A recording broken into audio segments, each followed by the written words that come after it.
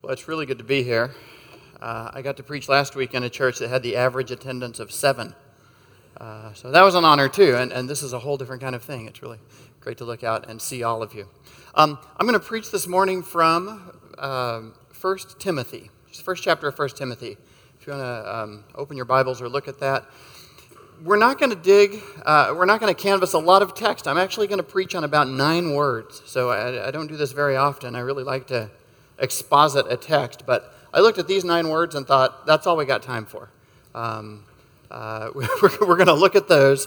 The 9 words I'm looking at are in 1 Timothy chapter 1, verse 11, where Paul says, this is the phrase, the gospel of the glory of the blessed God. The gospel of the glory of the blessed God. Now, if you go through and cancel out the ofs and the thes, you're really down to 4 words. Gospel, glory, blessed God. And that's what I want to talk about. We could pump it up to 20 words if you wanted. You get a little more context for safety. You could look at the whole phrase where Paul's talking about sound doctrine. Sound doctrine in accordance with the gospel of the glory of the blessed God, with which I have been entrusted. It's interesting. The reason I feel safe to just sort of pluck this out of context and just talk this morning about those 4 key words, gospel, glory, blessed God, is because it's a little out of context here in Paul's letter. You know, 1 Timothy, it's not like one of Paul's letters to the churches where he's greeting them and doing various things and putting teaching in place. He's writing to Timothy. He knows he can trust Timothy. He can kind of cut right to the business. And in this letter, he does. Paul jumps right into, you know who makes me mad? You know, Paul's just saying, Brother Timothy, you know who really irritates me? People who mess up the Christian gospel. And let me tell you about them. And there's a sense in which it's kind of an unedifying beginning of the letter. This is one of the letters where we're reading someone else's mail. And you get into it, and well, what's Paul, he's mad about right away? These people who twist the gospel. He's struggling against some bad, unsound teachers who have, look at verse 3, a different doctrine. We don't know exactly what this different doctrine is that they're spreading. But we know, if you look at verse 4, that it involves myths and endless genealogies and speculations. Now, you could do background work and try to read between the lines and figure out exactly what problem Paul's confronting through Timothy in Ephesus. You could do all that historical work. But basically, if you've been around the church very long, you know the type, right? If I ask you, who's always up in your face about myths and endless genealogies and speculations? And you've probably met this kind of person, right? Like, they meet you, they're happy that you're a Christian, but then they say, you ready to go to the next level? And then they introduce you to some complex, difficult thing in the Bible, and you say, how come I've never heard this before? And they say, oh, because this is the secret sauce. Like, this is the stuff that really takes you to the next level. And then they talk, and when they start talking, you didn't believe them, but the more they talk, their eyes kind of start rotating, and you start going, yeah, I guess it is. I never thought how there must really be 13 tribes of Israel. I never, and it's just on and on like that. And Paul basically saying, stop them. Paul comes close here to engaging in close combat with these false teachers. And I'll be honest, I'm a theologian, but when I start reading this, I think, this kind of argument with that kind of teacher, this is the kind of stuff that makes people hate theology. You know what I mean? Like, they're going to have to bicker because these people have got their noses deep in the Bible and they're making stuff up. It's speculations. It's endless genealogies and myths. And I think, wow, I guess you got to do it. You know, false teaching with a different gospel means you got to do good teaching with the right gospel. So you got to roll up your sleeves and get in there. But it's just this kind of dust of combat that I think, that's not why I went into theology. I wanted to talk about God. I think Paul feels that right about verse 11, where he's just listed all these evildoers and ne'er-do-wells and problem causers, and he says, that stuff is not in accordance with the gospel of the glory of the blessed God with which I've been entrusted. And you can see him kind of throwing up a line to say, what's this all about? It's about the gospel of the glory of the blessed God. I've been entrusted with that, and that little phrase, according to. When he looks at all this false teaching, he says, I got to check if it lines up. Does it line up? Is it according to the gospel of the glory of the blessed God? This gospel that Paul's talking about, that he's been entrusted with as a teacher, it's the kind of thing you can use to test other things with. You can take them and see, is that according to the gospel of the glory of the blessed God? Well, basically, and then he moves down in verse 15. He's working through this again, and he says, the saying is trustworthy, and it deserves full acceptance. Christ Jesus came into the world to save sinners, of whom I'm the foremost. That's really easy. So I just want to look at these 3 points here. The gospel of God. We're going to talk about the gospel. We're going to talk about it as the gospel of God. We're going to talk about it as the gospel of the glory of God. And then finally, my main point, I want to spend some time looking at the gospel of the glory of the blessed God. Okay. So first of all, it's the gospel of God. This is a phrase Paul uses several times in his letters, and it just sort of jerks your head around and makes you realize, I understand the gospel is all about a problem that I have as an unholy person who needs to relate to a holy God. I need forgiveness. I'm in a real fix here. How will you solve my problem? I need some gospel for that. That is true and real, and that's where it makes contact with your life. But then you take a step back and go, but it's really a gospel of God, right? I come with my actual needs and my felt needs and my urgent needs, and I get the good news of salvation, yes. And then the more I'm in it, the more I lift my eyes up and realize the good news is not just my salvation, but it is also behind that the good news that there's a good God. That's what the gospel of God is, right? Yes, I urgently must have these spiritual needs met. But as soon as I'm in there in the mix, I realize the good news is that God is good. The good news of the truth of God is, as Paul says in one place, let God be true and every man a liar. Right? You get into it and say, yes, I want to become the kind of person who speaks the truth, but the real bottom line good news is that God speaks the truth, that God is true, even if everyone's a liar. I need to be justified by grace through faith, but what really matters is that God is just in his dealings with people. If, this is imaginary, but if there was some way that I could be justified and set right with God, but God had to sort of cut his standards or slack off or something or be a less righteous God, that wouldn't be good news, right? The justification of the sinner is only good news because of the justification of God, that God is proved righteous. What that means is, yes, we have salvation, but to understand what's going on there, you've got to start further back. You've got to get back to the fact that, I think John Piper wrote a book called God is the Gospel. God is the Gospel. Isn't that great? Like, there's all these things we could enumerate that are blessings of the gospel, but Piper just puts it right there on the book cover. God is the gospel. Its reflections not on the gift of salvation, but on the giver of salvation. I strongly recommend that book, even though I've never read it. The title's so good. The title makes the point in 4 words. It's just exactly right. God is the gospel. It's so easy to get a little off track by focusing on the gift rather than letting it do what it's supposed to do. Draw your mind back up to the goodness of the giver. What I want to say here is that the gospel of God calls us to the fact that we are supposed to have great thoughts of God. We're supposed to have exalting thoughts of God, as John quoted from Tozer this morning. What comes to your mind when you think of God is the most important thing about you. And this is not a hobby, like some people are into football, I'm into theology, we've all got our things. Right? I mean, this is on my list of interests and hobbies, and if I couldn't get someone to pay me to be a theologian for a living, this would be what I would do as a hobby. I would read comic books, and I would think about God. Like, not together, but like those would be on my list of hobbies. But this transcends that. This is actually all Christians, all believers have it as almost a command. Thou shalt think about God. In fact, thou shalt be interested in God. In fact, I don't know can you put it this way? Thou shalt find God interesting. Right? And if you think about God and call God to mind and think, yeah, not really much to think about there. What's on TV? What's there that's interesting to think about? Other subjects are cool, but what could you possibly think about God that could catch your attention, that could catch you up in contemplation of who God is? Well, whatever that is, you've got to find it because there's a command, there's an obligation on you to be interested in God.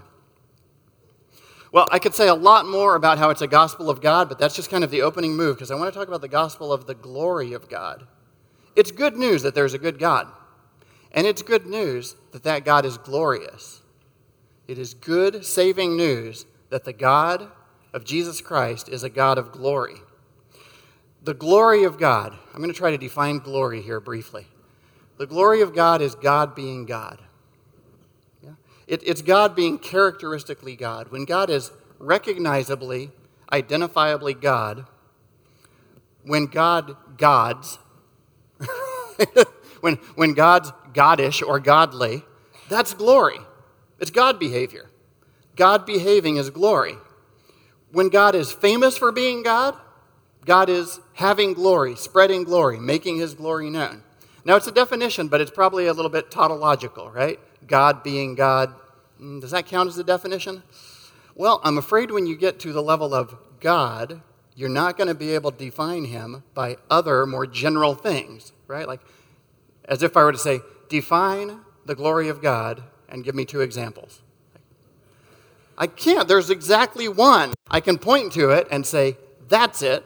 God being God, that's glory.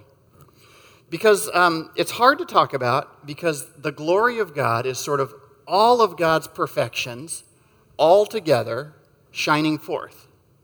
I say God's perfections. Maybe old-fashioned language for it would be God's attributes. Have you heard of the attributes of God, the perfections of God? They're these things God has that as we reflect on different aspects of who God is, we say, that's an attribute, and that's an attribute, and that's an attribute. This is a great area of systematic theology. One of the great things about it is nobody knows how many there are. How many attributes of God are there? I have no idea. Which ones do you label? How do you label them? You can do a Bible study, of course, and go through, try to collect everything that is said about God and affirmed about God's character, and you have all those attributes of God. God has lots of perfections, though. These are the realities that faith feeds on. When you're having great thoughts of God, when you are fulfilling the commandment, thou shalt be interested in God, and you're thinking on aspects of his character, these are the ones you get to. You know the little prayer, God is great, God is good, let us thank him for our food? You still say that? I don't say it much because the approximate rhyme bothers me. Good, food, that distracts me, then I'm out of the moment. So like poetically, I have an issue with that. But it's concise, it's memorable, God is great, God is good, let us thank him for our food. What does it do? You got food right in front of you, meeting some immediate physical needs that we've all got, and you're calling your mind to a couple of attributes of God. Like, okay, I'm about to eat this chicken. Guess what? God is great. God is good. And the interesting thing, I prayed that prayer for years before I realized, these are 2 distinct divine attributes. Like all of a sudden I was trying to just have lunch, but it got very theological. That God is both great and good, and that these are conceptually different attributes. It's one thing for God to be great, that is big, powerful, mighty, in charge of everything, shiny. I don't know, whatever great would be, the greatness of God, the bigness of God. That's fantastic. And the next sentence we say is, God is good. And this draws your attention to his character, to his moral character, to the goodness of God. That he does the right thing, and all the attributes like righteousness would go over there. Imagine if you had a God who was great, but not good. The first thing you want to say is that would not be God. That would be terrible. That would be a nightmare. Imagine if there was a being who had all the divine greatness, but did not have the divine goodness. We would not call that being God. That's terrible to even contemplate. But imagine that we had a God who was good, had all the moral perfections, but wasn't great. We would also not call that being God, because this would be some sort of very large fellow sufferer who was in trouble with us and really felt bad for us and intended good things, but just couldn't do much about it because, it's not that great. That would be bad. Do you see the depth of the theological affirmation when you say God is great, God is good? Yeah, it doesn't matter that it doesn't rhyme very well with food. It kind of rhymes with food. Those are just 2 of the divine attributes, and like I said, we don't know how many divine attributes there are. It's kind of irrelevant to try to count them. There are a great number of perfections of the character of God. But if you take all of what it means to be God, the goodness and the mercy, and the truth, the faithfulness, the beauty, the steadfastness, the patience, you take the wisdom, you take all those divine perfections, you bundle them up with those omni-attributes. You know these omni-attributes? Omnipotent, omniscient, omnipresent. Whatever's good. God is that. Take all those omnis, take them with all the justice and mercy and righteousness and goodness and all that, bundle it all up together and say, if you have all of those all together in their primal unity, so that they don't contradict each other. They work perfectly together. They've never not been there. They're always there in perfect, simple godness, and that shines forth. That's glory. That's the glory of God. That's what we're trying to talk about here. So by definition, it's got to be a little bit tautological. The thing God's got, that's glory. It's a kind of godness. Well, God behaving as God and being seen to be all that he is. This is why we look to God and say, God, in an important sense, seeks his own glory. He seeks his own glory. Everything that happened should happen to the glory of God. Now, it sounds weird to us because we shouldn't be glory seekers or glory hounds or glory hogs. Someone on a sports team who takes credit for something. If they didn't do it, that's terrible, right? They're stealing glory. If they did do it and they just keep reminding you they did it, that's just annoying, right? It's a glory hound. But we need to reorient when we think about God and his glory. It seems like if I'm supposed to be humble, God should be humble too. But the more you think about that, the more you realize it won't work, right? The reason you and I are supposed to be humble is we have a lot to be humble about, in the sense that we have good cause to be humble. We're limited. Right? We're not everywhere. We're not doing everything. We're not all powerful. We're sinful. We're not doing everything right. And we get most of what we are from outside of ourselves, right? So every time we take credit for something, we have to admit, a lot of other people had their hands on that to make that happen and to make me who I am and to set me up with a golden opportunity to do that one little good thing I did there. None of those things apply to God. He's not finite. He's not sinful. He didn't receive what he is from another source. And so it would be really weird for God to make the universe and say, that's pretty great, isn't it? And for us to respond, well, you don't want to take all the credit, do you? You should be humble about that, right? Then you try to explain to God why he should be humble, and nothing you say makes sense. Because, in fact, God did it out of his own goodness. In fact, the big rule that we follow is not be humble and give glory to others. That's just how the rule applies to us. The actual big rule is something like, give glory to the one to whom glory is due. Now, when you apply the rule, give glory to the one to whom glory is due to yourself, that means you need to be humble.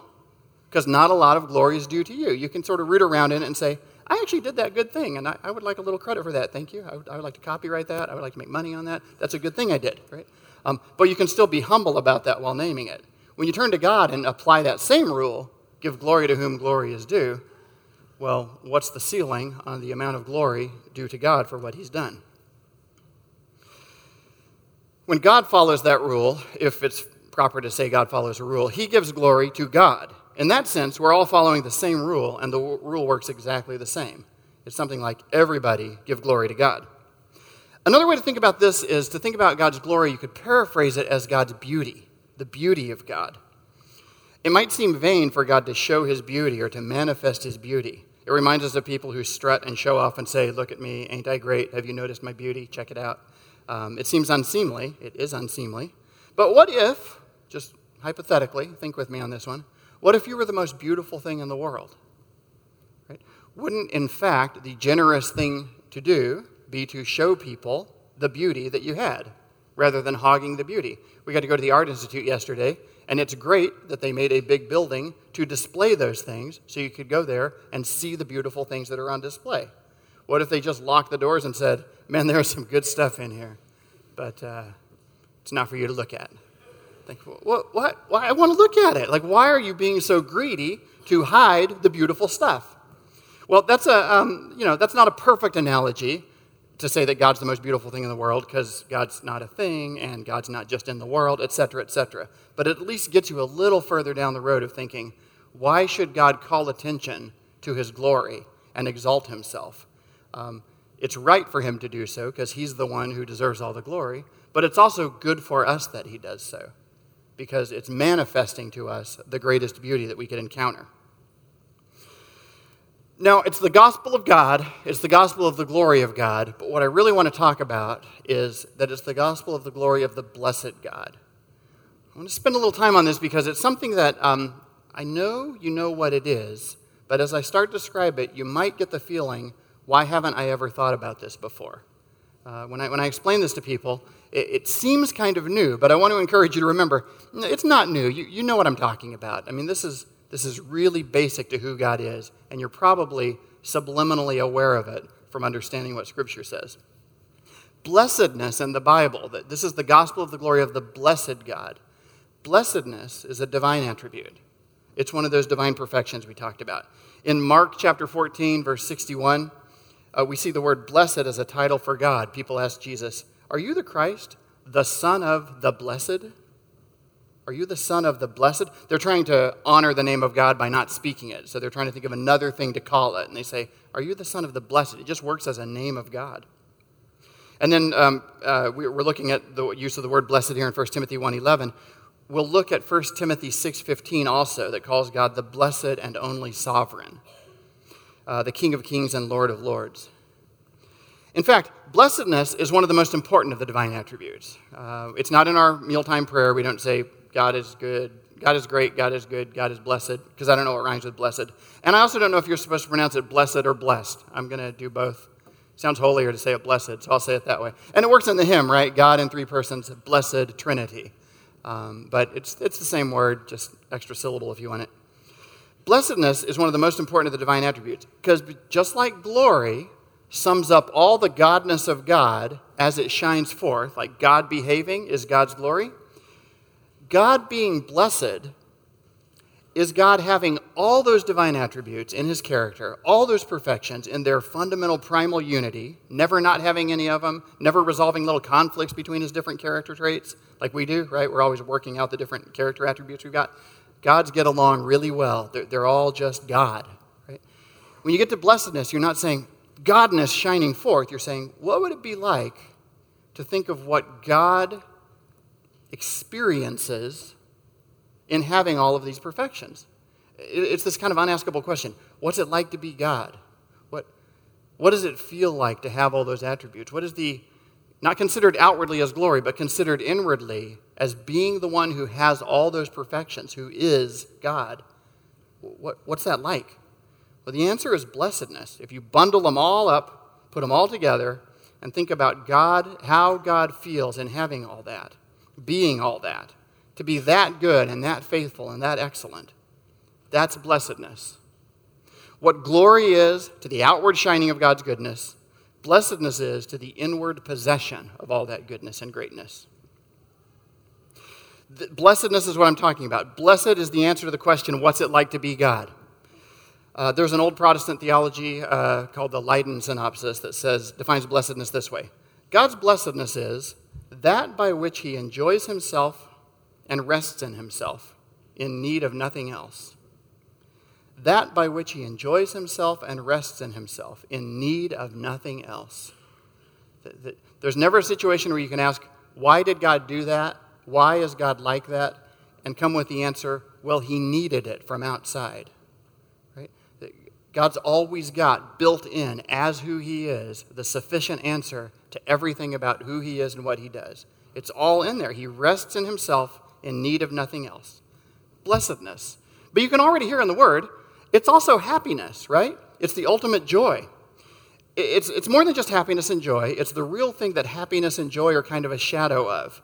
The good news is that God has blessedness, that God is blessed, that he's sufficient. He's self-sufficient, all-sufficient. God is not waiting on something outside of the divine life to make the divine life complete. He has all the perfections of being himself. And he knows that he has them, and he loves that he has them, and that's what it's like to be God.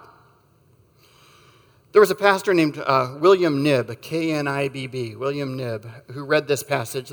He read it and he would paraphrase it, the gospel of the happy God. The gospel of the happy God.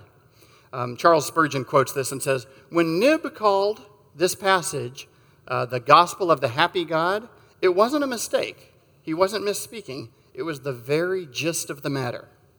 The gospel of the happy God. Now, happy is not quite the right word for us, right? It would feel weird if we tried to simplify holy, holy, holy and saying God in three persons, happy Trinity. That would sound funny. That would sound weird because it would be weird because happy is a human concept that it's got things built into it like circumstance, right? If you do the etymology of it, it's a state of pleasure and satisfaction resulting from circumstances. It's very closely connected to the idea of luck, kind of back in the roots of the English language and some of the other languages we get those words in. But William Knibb looked at it and said, it's the gospel of the happy God. Well, this was William Knibb, lived in the 19th century. He was a British Baptist missionary to Jamaica, and what he really is most famous for was being an emancipationist, that he was fighting slavery in the Jamaican context at a time when the odds were against him, and he took a lot of persecution. I was reading some of the story of his life and his fights there in Jamaica. His house was surrounded, I think, 3 nights in a row by a group of 50 people throwing rocks at it. I'm just trying to picture, what's that like to have that going on outside your house? Knibb was visiting another pastor's church one time, and although the other pastor was supposed to preach the evening service, this is in Jamaica, the other pastor was weak from a recent bout of the flu, so Knibb preached it himself, and his last sermon was on this passage, 1 Timothy 1:11, the glorious gospel of the blessed God, and as he read it, he said, it's the gospel of the happy God. He knew that it was good news to say that God is happy. Now, happy is just the entry word. You've got to go through that to say, well, happy in this divine sense of blessedness, of possessing all the divine perfections. Knibb fought for the freedom of the Jamaican slaves. One of the biggest arguments that he got into was when slavers made the claim that their slaves were better off in slavery because they were happy. This was the argument. And Knibb had to write at great length to say, no, I've seen them. Here's some really gruesome reporting about their bondage, about their beatings, about their enslavement, about the breaking up of their families, about their lives cut short. That's not happiness. That's degradation. If you're going to call those slaves happy in the Jamaican slavery situation, you're evacuating the word happy of all meaning. Now, what Knibb never did in his life, because the last sermon he ever preached was on this passage, I would love to have seen him put together his concept of human happiness and what doesn't count as happiness with his embrace of the gospel of the happy God. Because he knew that slavers were just using the word happy to cover up injustice and keep things as they are. But Knibb knew what real happiness was. Real happiness is the blessedness of God. Real happiness, the gospel of freedom and salvation and liberation and transformation, is when humans in all their need come under the care of the happy God who has no needs whatsoever. When some of Knibb's collaborators in the emancipation work were imprisoned for their work, he went by their prison cell to visit them and heard them singing hymns to God. And here's one that he recorded, hearing them sing. O thou from whom all goodness flows, I lift my heart to thee. In all my sorrows, conflicts, woes, dear Lord, remember me. These miserable people, in their need, could cry out to the blessed God from whom all goodness flows. This is the gospel of the happy God. Blessedness. Especially when I paraphrase it as happy, we're in this kind of danger zone where I'm asking you to consider a fundamental emotional state of God. And at this point we have to say, well, it's not like that. God's emotions are more complicated and more simple than ours. But it's worth asking, because what I'm asking is, deep in your heart, what do you think is fundamentally going on deep in God's heart? I try never to preach from The Simpsons, but there's a moment in one of the early episodes where Homer and Marge are listening to You Light Up My Life, by Debbie Boone. It's a flashback scene, so it's a 70s thing. They're listening to You Light Up My Life, and Homer's really moved by this, and he says, whoever she was singing that to must be the happiest man in the world. And Marge points out, well, I think she's singing it to God. And he goes, oh, well, he's always happy. No, wait, he's always mad. Anyway, that's about as far as Homer can get in doing the theology. But what you glimpse there is Homer's trying the best he can to get in touch with fundamentally deep in his heart. What does he think is the fundamental truth of what's deep in God's heart? And he was actually right the first time. Fundamentally, it's got to be something like happiness. Now, we would immediately want to unpack that and say it's deeper than that. It's the blessedness of God as we've glimpsed it here in Scripture, as we've talked about it in a reflection on the divine attributes. But happiness is basically what's going on there. Now, it's easier to think about if you bring in the biblical idea of the Trinity. And I'm almost not going to do that at all. I'm just trying to introduce the concept of blessedness, because it's all kind of there in the hymn, Holy, Holy, Holy, right? God in three persons, blessed Trinity. It's the main place we run into this word blessed. And I'm just going to do blessed right now, but if you just glimpse at the idea of the Trinity real quick, the Father, Son, and Holy Spirit are not incomplete, lonely, or needy in their divine life as God. They're not sitting around heaven wishing that they had a fourth person so they could play bridge or something like that. They're not sitting around heaven going like, oh, it's so quiet up here in the drafty mansions of heaven. I wish we had the pitter-patter of little feet around to introduce some life and fellowship and love. No, one thought about what's going on in the eternal life of the communion of the triune God is enough to make you go, yeah, that can't be right. The three persons are not sitting around going like, where's the fun? I thought this was going to be a party, right? The blessedness of God is conspicuous when you reflect on the love and fellowship of the Father, Son, and Holy Spirit. God in three persons is fully and completely happy and fulfilled without us. Now, when God brings us into that fellowship, it's for our salvation, not his enrichment. It's good news for us. It's good news about God. It's good news for our benefit. So ponder this blessedness of God. It's a neglected doctrine in our modern world because sometimes it seems like we're so obsessed with the reality of suffering, we're so distracted with the evils that are in our face and in our own lives that we get a little stingy about blessedness. I don't know if you kind of feel this when I try to describe to you God being happy. Do you kind of have that thought like, how can God be happy with all that stuff that's going on in the world? How dare he be happy?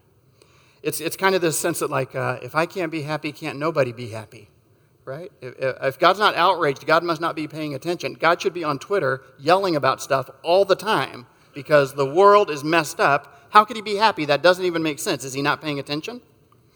We're tempted to say, if I can't be happy, no one can be happy, including God.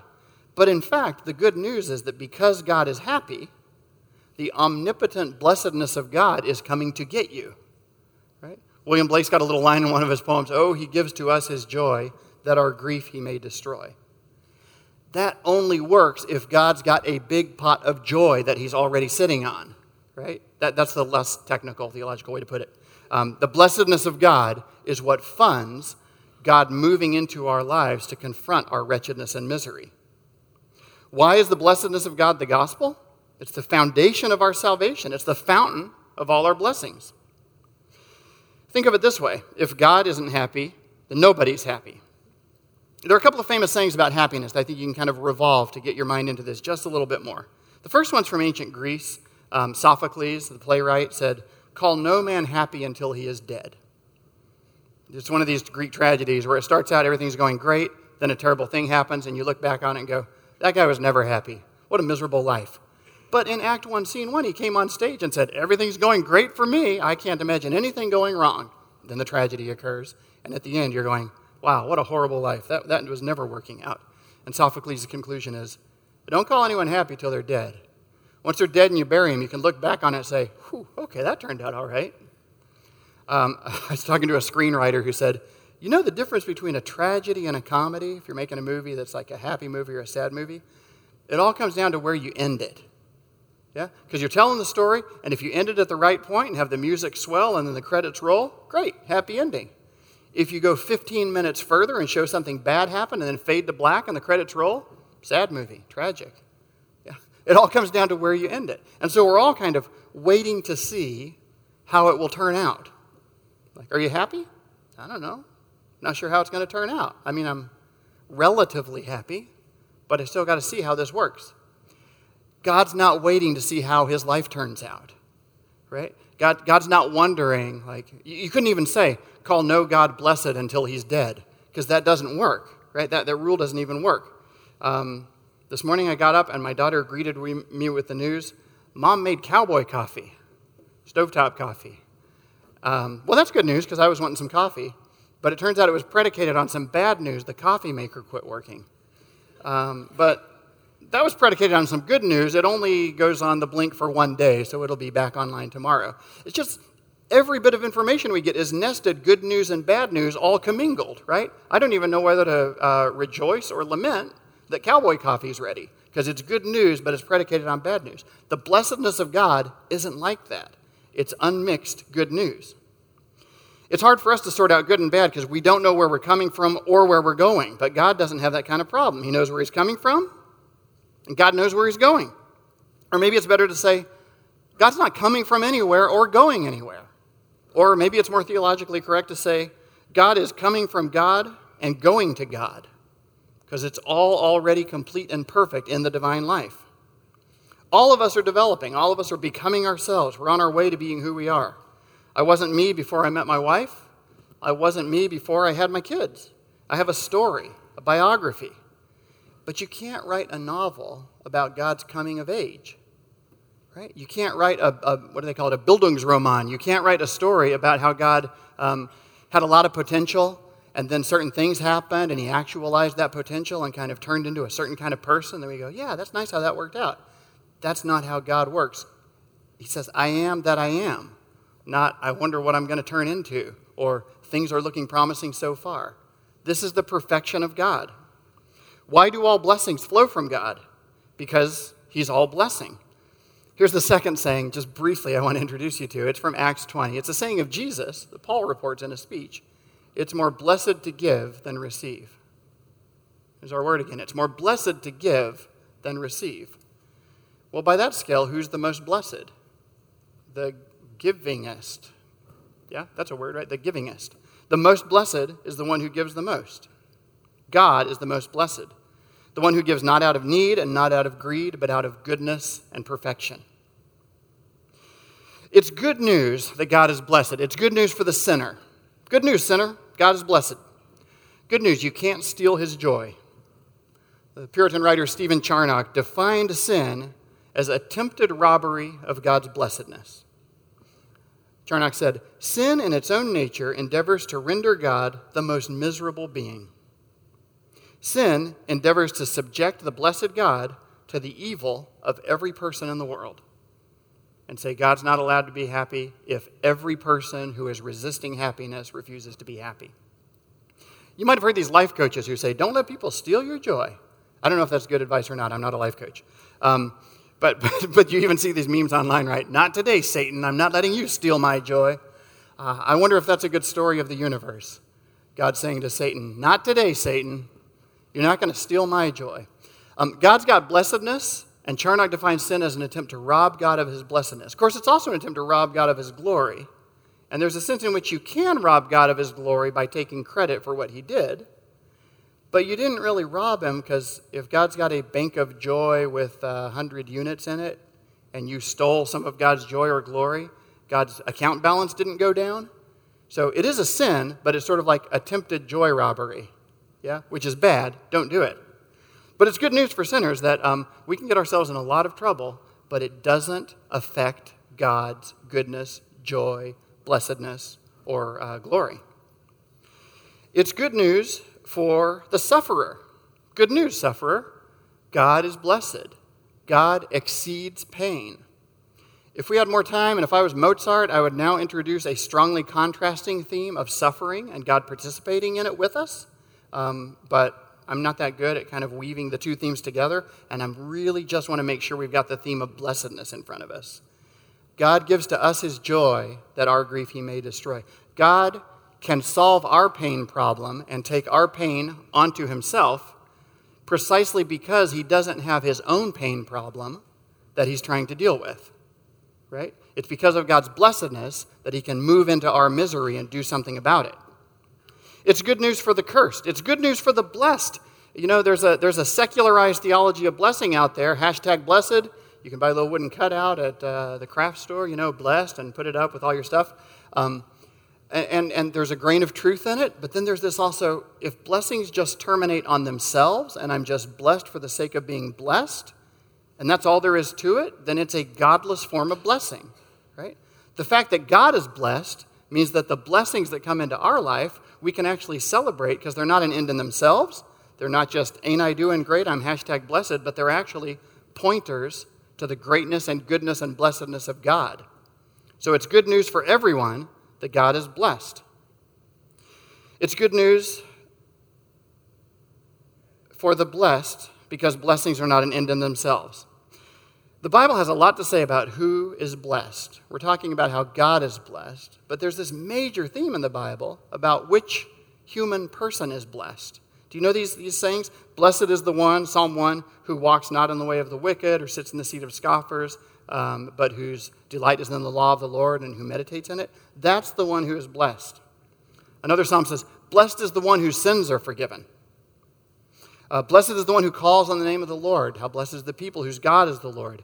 Blessed, basically, is whoever aligns with the blessedness of the blessed God. That's the kind of human being who is blessed. And it turns out this is the big quest of biblical wisdom. This is important. This matters. This is why the leading idea of Jesus' leading sermon is a series of statements about who's blessed. Yeah? Jesus starts the Sermon on the Mount with the Beatitudes. That's the other big word for the blessedness of God, the beatitude of God. Blessed is the one who is the basic form of biblical wisdom. The big question is, who's blessed? The main theological answer is God's blessed. The ethical question about wisdom is, what kind of person is blessed? And the Bible has the answers to that. Not everybody's blessed. Blessed is the one who. There are no such statements for God, though. You don't have a statement like, blessed is the God who happens to do this or that. It's just, blessed is God. It could say, blessed is the God who is God, because God is blessed by definition. Humans are blessed by conditional participation in that necessary divine blessedness. Remember the definition that said God's blessedness is that by which he enjoys himself and rests in himself with no other need of anything else? It's the same rule for us. Our blessedness is that by which we enjoy not ourselves, but God, and are in need of nothing else beyond God. Our only blessedness really is God's blessedness, because God makes his blessedness ours. So, one final word here about the way that we should live in light of the blessedness of God. I hope that at least once or twice in my account of divine blessedness, it has seemed to you that this is a very exalted doctrine that is not about you. I hope there were moments in which you just kind of glimpsed how high above us this confession is. I wouldn't mind if it flashed across your mind that you were in some way, somehow, kind of irrelevant to the divine blessedness. There's a little bit more to say about that, but that little moment of insight where you go, wow, you're just talking about a thing that's true about God, and maybe I could plug into this later, but this is really changing the subject from my felt needs and my real needs. You might have even felt that the divine blessedness kind of threatens to float away to Olympus and be irrelevant to you, because other religions, by the way, have a theology of divine blessedness. It's very different from our gospel of the blessedness of God. But Zeus and all those Olympian bad boys, they were blessed too, right? They sat around on clouds drinking, what did they drink? Ambrosia, the food of the gods and stuff. And their idea of blessedness was to every now and then mess with humans, right? It's a very different idea. It's a very pagan idea of blessedness, different from the Christian concept of it. Of course, the blessedness of God is not really finally irrelevant to you. Its connection to the gospel has been evident right here from 1 Timothy 1:11 and through the entire account that we've talked about. But that little moment of insight that you got, that little feeling you got like, this isn't about me at all, is it? When you ponder the blessedness of the blessed Trinity above all worlds, that is a glimpse of reality. And that's worth holding on to. There's something important about it. In our darkest hours, in its own way, it's as necessary to us to understand that God's blessed with or without us, to understand that God shares his blessedness with us. Right? This is a hard one to get, so I want to illustrate it. It seems more likely that you would say, God sharing his blessedness with me, that's the sweet consolation that meets my needs, that's where I'm going to live emotionally. That's where I'm going to be centered at. Yes, that's probably true. Also, you need that little glimpse that this is way above you. So there's a scene in The Lord of the Rings where Frodo and Samwise seem like they're beyond all hope. I know I just split the crowd. Like half of you said, yes, I like anything illustrated with Tolkien. And the other half are thinking like, oh, is this going to be elves? Right, okay. But bear with me. This is a really transferable part. Frodo and Samwise, this even works if you've just seen the movies. They're beyond all hope and help. Samwise is keeping watch out of sheer anxiety and ineffective fretfulness. He's not really doing anything good. He's just like too nervous to sleep, so worried, so many problems. What's going to happen? Where's that spider, etc. But then he looks up, and in the book, here's how Tolkien describes it. Far above the Ephel Duath in the west, the night sky was still dim. There, peeping among the cloud rack above a dark tor high up in the mountains, Sam saw a white star twinkle for a while. The beauty of it smote his heart as he looked up out of the forsaken land and hope returned to him. For like a shaft, clear and cold, the thought pierced him that in the end, the shadow was only a small and passing thing. There was light and high beauty forever beyond the reach of the shadow. His song in the tower had been defiance rather than hope. Then he was thinking of himself. Now for a moment, his own fate and even his master Frodo's ceased to trouble him. He crawled back into the brambles and laid down by Frodo's side, and putting away all fear, he cast himself into a deep, untroubled sleep.